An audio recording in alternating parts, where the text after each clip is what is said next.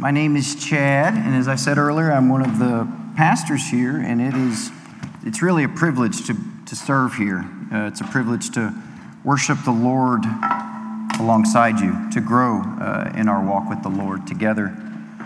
So men, this might be more appropriate for you than women, but I don't want to exclude any women who don't enjoy cooking. Men, if your wife or your mom, if you're younger, if she ever unexpectedly is out for the day and she didn't prepare a meal, then it's up to you to find usually the nearest ready-made meal to serve yourself or your family that day. You want to know something funny? I found out at 5:30 a.m. this morning I was preaching. My ready-made meal for you guys is from the men's devotional I led yesterday morning at men's breakfast. So if you were there, show me grace. If you weren't there, show me grace. It's fun. Ross is unexpectedly sick. He's fine, but he has a fever, and he just thought it would be wise not to come. So hence the backup's here, and I'm happy to be here. It'll be memorable. I think this will be a bonding experience, don't you think, Johnny? So we're in the book of Philippians. That's where we've been camping out at our men's breakfast, and that's where we're going to be this morning. Let me give you guys a little backdrop to the book of Philippians so that you can kind of be caught up to speed what we've been doing on our men's breakfast. The book of Philippians was written by Paul in house arrest in the city of Rome. He was arrested because he was preaching the gospel, and the Jews in Jerusalem vehemently disagreed with his proclamation, and so they incited his arrest, and that arrest led him all the way to Rome, where he's chained to royal guards, the praetorium. And he has the freedom to write, and so he's doing so. And this book has some unique features to it. One of them being it's by design paradigmatic. And what I mean by that is Paul was being persecuted for his proclamation of the gospel, hence the arrest. He was also experiencing internal opposition from those within the faith who were rivals of his in their mind, who were envious of him, and who used this opportunity of Paul being in prison to jab at his side and make false accusations such as, Paul is in prison because he did something wrong. God is punishing him. So that's Paul's situation, and it's paradigmatic because the Philippian church that he's writing to was in a very similar situation. They were in a city in Philippi that worshiped idols and encouraged Caesar worship, where Caesar was Lord. Very contrary, 100% opposite of what Paul and the Philippian church is preaching, that no, Jesus is Lord. And because of the Philippian proclamation of Christ, they too were experiencing heavy persecution. And within the church, they were also experiencing some rivalry and deceit and backbiting. And so Paul is saying, look, guys, I'm in the same situation you're in. Here's how you handle it. Here's how you handle it. So as we walk through this book, as we walk through our passage this morning, we're going to have Paul cast a vision for us. He's going to extend an invitation out to all of those of us who are serving Christ with our lives, who desire, this is fun, who desire Christ's name be glorified. Now, ideally, that's all of us, but that's often not the case, and that's why we preach the word. We need our eyes lifted off of our own circumstance. We need our hearts convinced of a better way to live. For God's glory, yes, but our good. So we as people naturally like to forecast the future. We watch the weatherman every evening. Why? Because we want to be prepared for tomorrow. We want to know how to properly dress ourselves, our children, if I need an umbrella.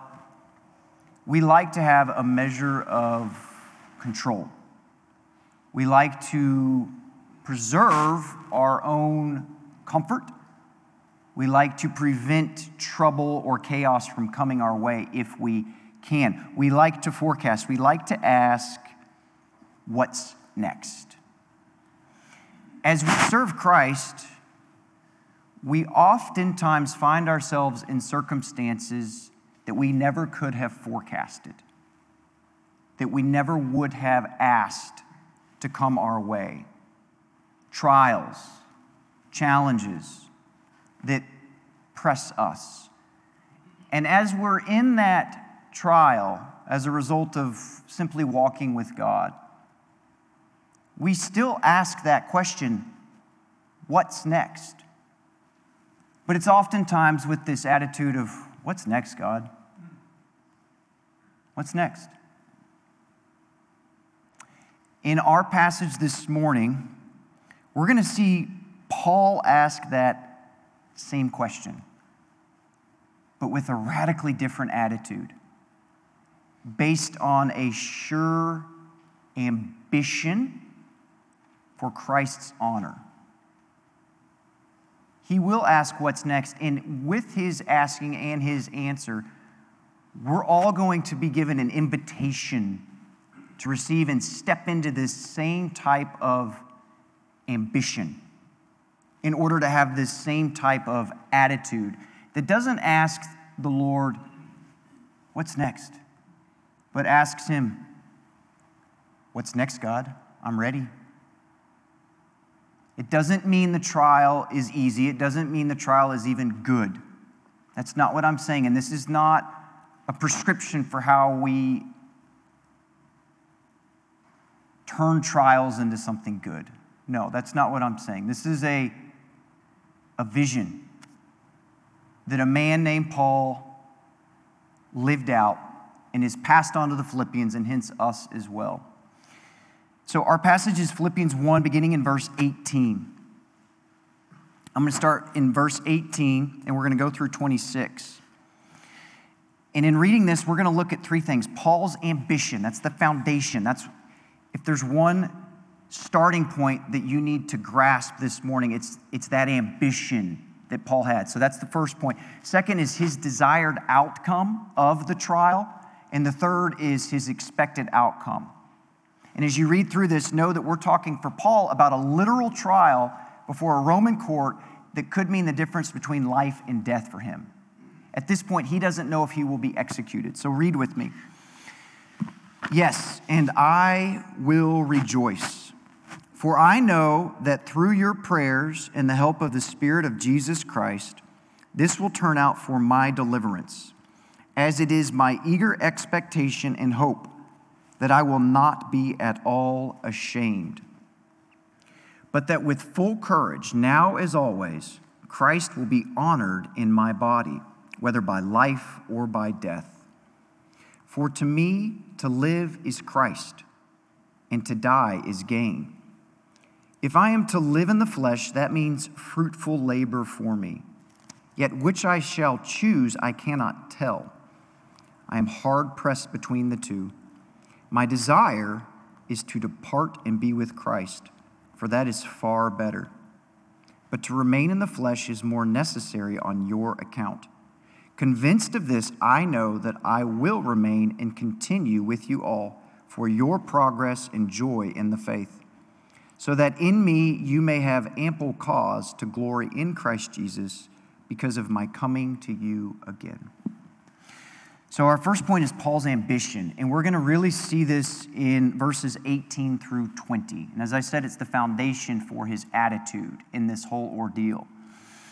As we Christians, as we continue to seek Christ, no matter the trial, oftentimes especially through the trial, as we continue to seek Christ, that he would be glorified through us, in us, we can be confident that he will indeed be glorified in us, through us. He will indeed be honored by our lives in the midst of that trial, no matter what happens next. No matter what happens at the conclusion of that trial, no matter how long that trial is, if our focus, if our ambition for people to see Christ through me in this time, that will indeed happen. And this gives Paul reason to rejoice. So we see Paul's what's next here in these verses is one of rejoicing. He's looking ahead at the conclusion of this literal trial for him, whichever way it falls, because his ambition was Christ's glory, not his preservation. Paul's ambition was Christ be known, not keep me safe. That's Paul's ambition. This passage that we just read, it's actually framed top to bottom in this word rejoice or joy. So it's outlining for us a key theme that Paul wants the Philippians to catch, and us as well, about what it means to serve Christ in the midst of a trial. In our first one, verse 18, it's future tense. Verse 18 says, yes, I will rejoice. So this is his what's next. As he's thinking about what's next, it gives him cause to rejoice, which is amazing. It's very countercultural. It's very counter-human. But Paul had an ambition that we are going to continue to expound upon. So, why was Paul so confident that he would rejoice? As I said, it's his ambition, and we're going to begin digging into that in verses 19 through 20 here. In verse 19, we see this word deliverance. Do you guys see that word in your text? Deliverance. This will turn out for my deliverance. Now, your Bible might have a footnote that says we could translate this either as salvation or vindication. If you were to do some study on this word, you would find that this word used by Paul throughout all of his writings is, in fact, salvation. It's related to his relationship with God in a spiritual sense. It's not dealing with his physical deliverance from prison. Many commentators see this as a quotation from Job, chapter 13, verse 16. And Job is in the same situation Paul's in. Job had lived a righteous life and come upon extremely hard times. Lost his children. Lost all of his belongings. Lost his reputation. Lost his wealth. And by Paul quoting this verse, he's saying, look, this is going to work out for my vindication. I'm not in this trial because I did something wrong. I'm in this trial because God desires to use me for the glory of Christ, and I'm going to let him do that. I'm going to let him do that. And besides, I know that it's not going to merely clear my name. That's not what Paul's really getting after here. He's not looking for him to be declared righteous or innocent. What he's looking for is the name of Christ, the message of Christ that I've been preaching, that I'm living for, that I'm willing to suffer for. It's true. And you will find that out one day, so he says. It'll be vindicated in some sense if I'm declared innocent at the earthly trial and set free. That way all who opposed him said, well, I guess Paul is innocent. But even if he's executed on the last day, Christ will say Paul's message was true. Paul's message was true. Paul will be vindicated. He knows that this earthly trial will work towards his vindication for the honor of Christ, for the gospel that we believe, that we proclaim, that we live out, that oftentimes, sometimes leads us to trials because we choose to suffer for Christ's sake rather than go another way and alleviate that suffering.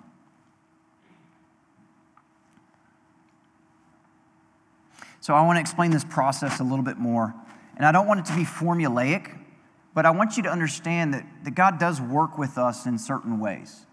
And it's helpful for us to understand that as we walk with him, as we desire to know him, as we desire to depend upon him, that he might see us through whatever trial it is that he's allowed us to land in or led us into. So I'm going to show you how this works, how Paul's ambition works in such a way that it leads to this ability to rejoice. I'm going to be putting things together from verse 18 through 20. And so just listen to me as I point some things out. By the means of the saints' prayers and the Spirit of Christ's help. Look in verse 19. We see that your prayers, that's the prayer of the saints, and we see help of the Spirit of Jesus Christ. This is the means by which Paul is depending on in the midst of this trial. He's not a lone soldier. The saints are praying for him.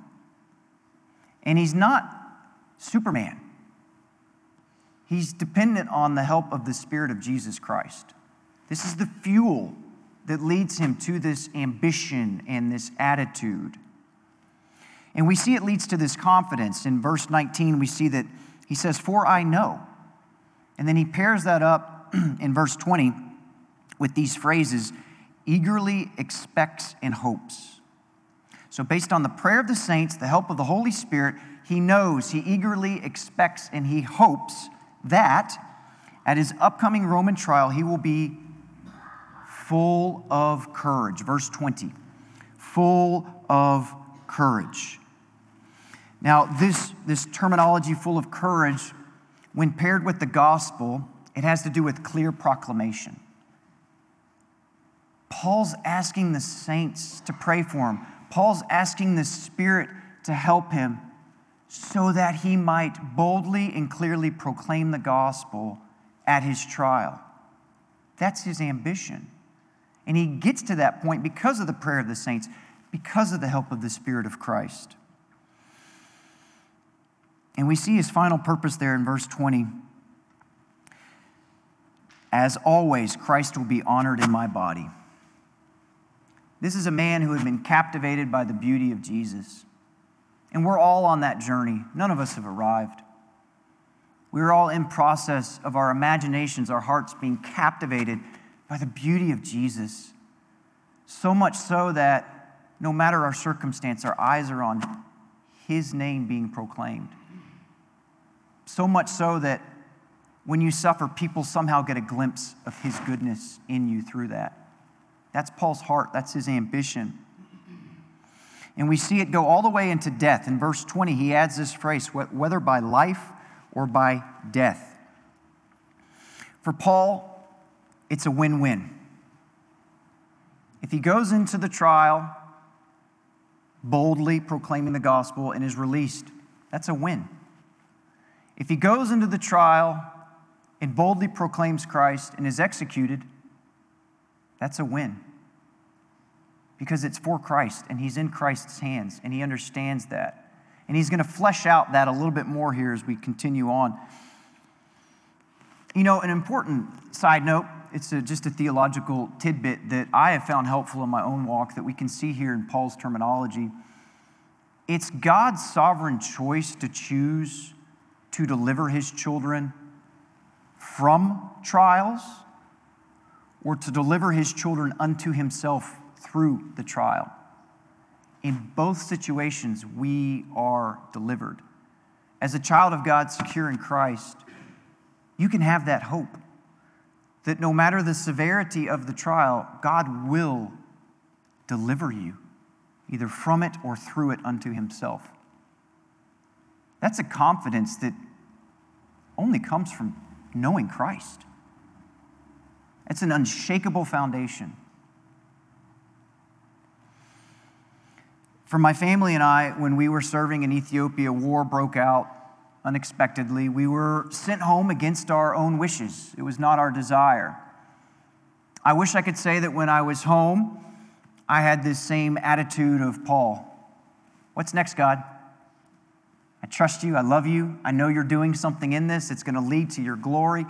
My ambition is your glory. No, we came home. We got COVID. This was a year ago.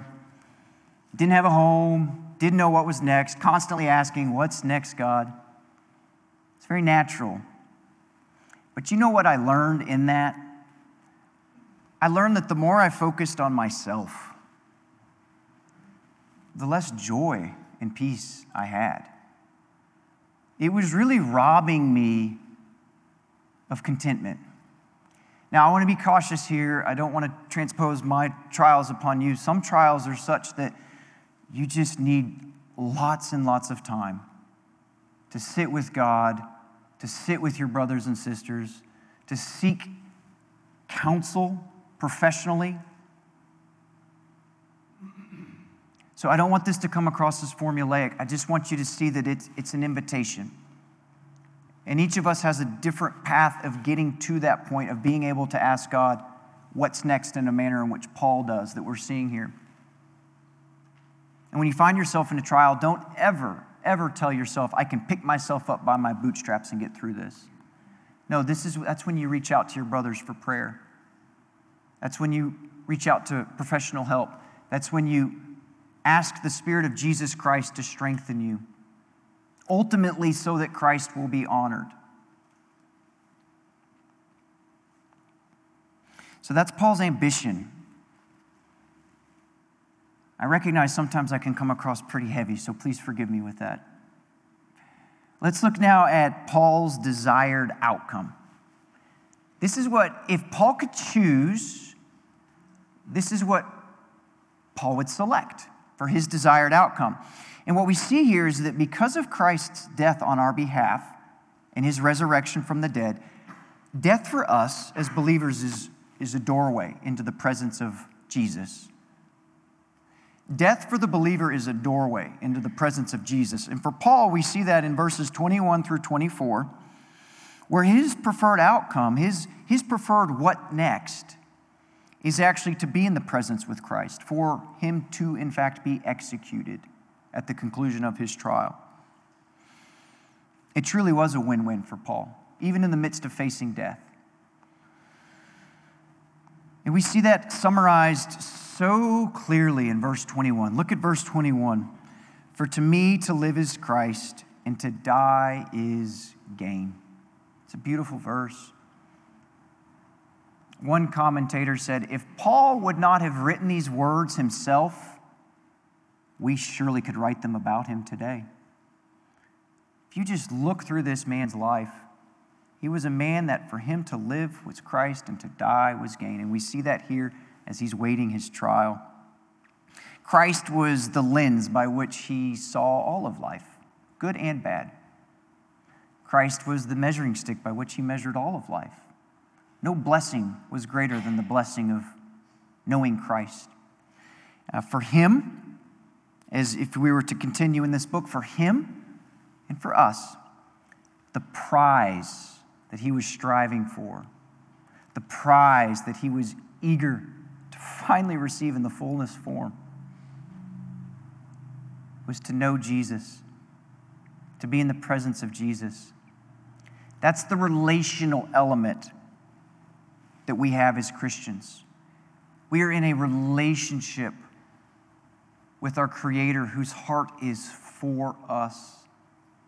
Paul understood that, and he lived for him. He pressed in constantly to know Jesus. And because of that ambition, for him to be in the very presence of Jesus, that was the prize.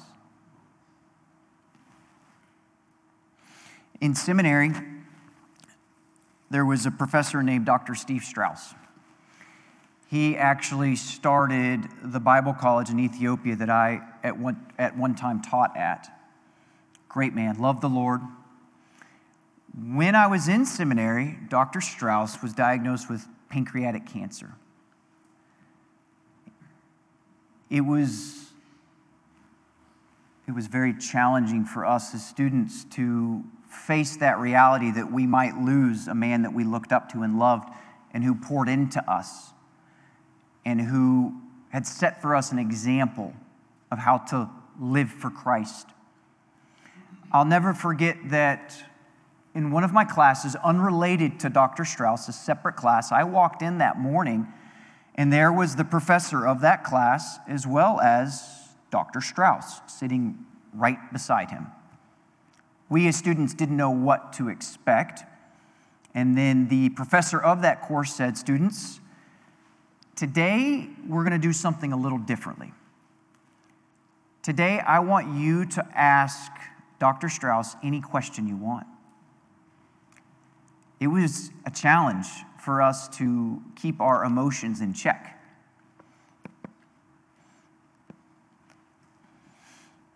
I decided to ask Dr. Strauss his what's next. I asked him, "Dr. Strauss, as you're approaching death's doorway, what are you thinking about? How do you feel?" He said, after a long pause, staring straight at me, making me feel very uncomfortable, making me feel like perhaps I shouldn't have been so bold, he said, "Chad, the more I think about Jesus, the more I want to be with him.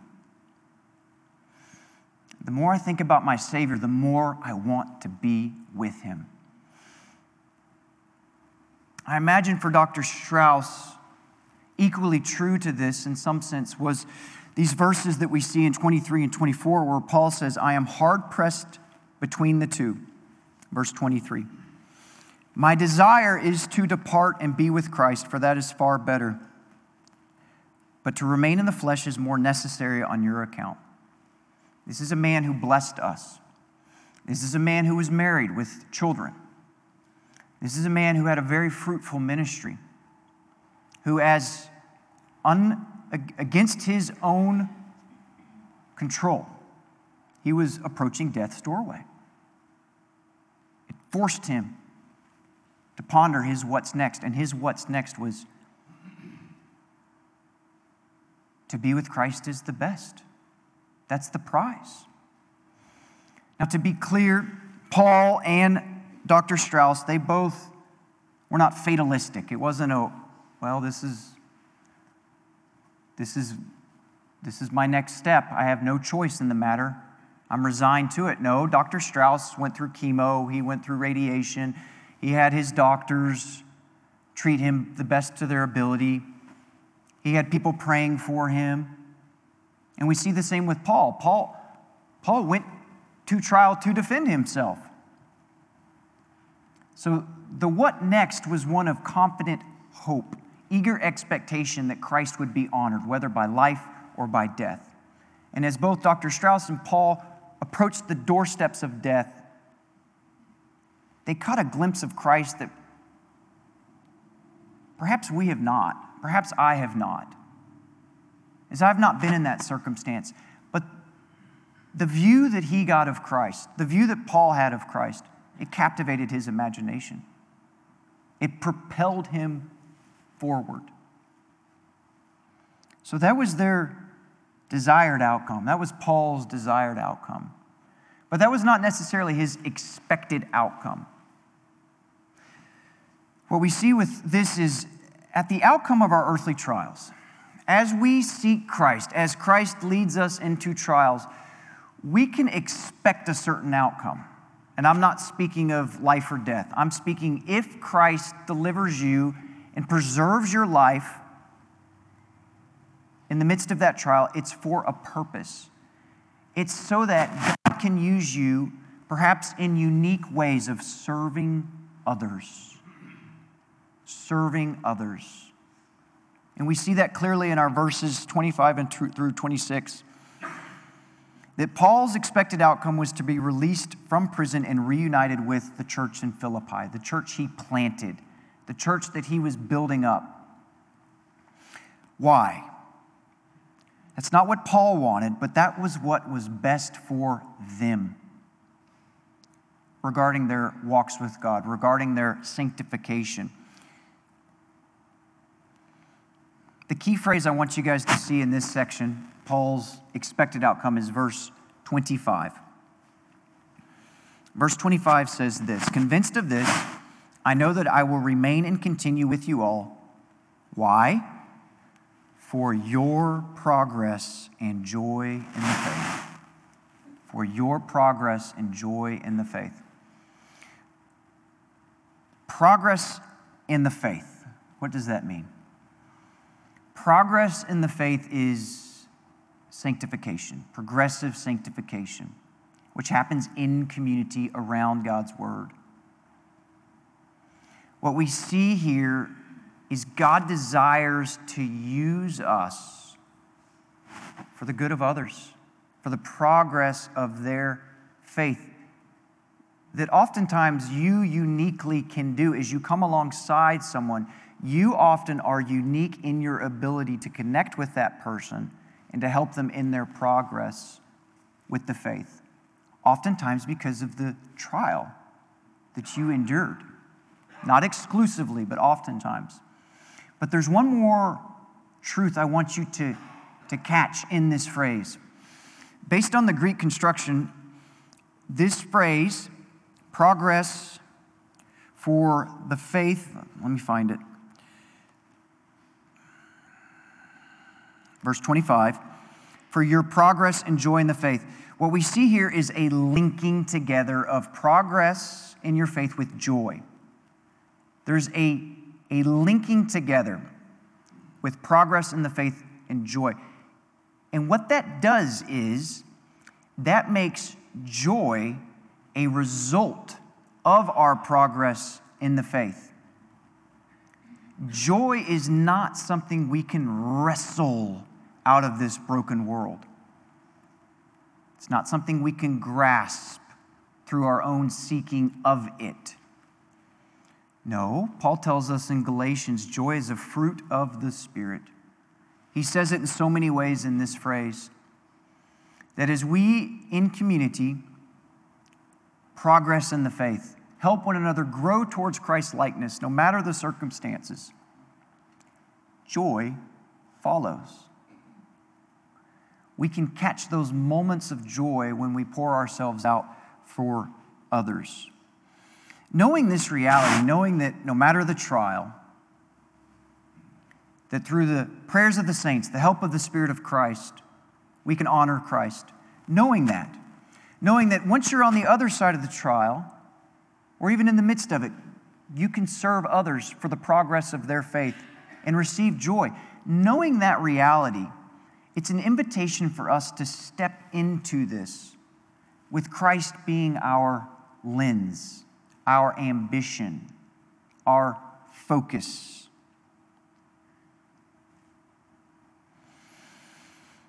Joy is inexplicably caught by the Christian who is seeking the honor of Christ. When we grasp it, it slips out of our hands, seeking it in the world's ways. That's really my encouragement for us this morning, is that let's follow Christ into these trials, seeking His glory and the growth of our brothers and sisters. And then we inexplicably catch joy. Our focus is Him.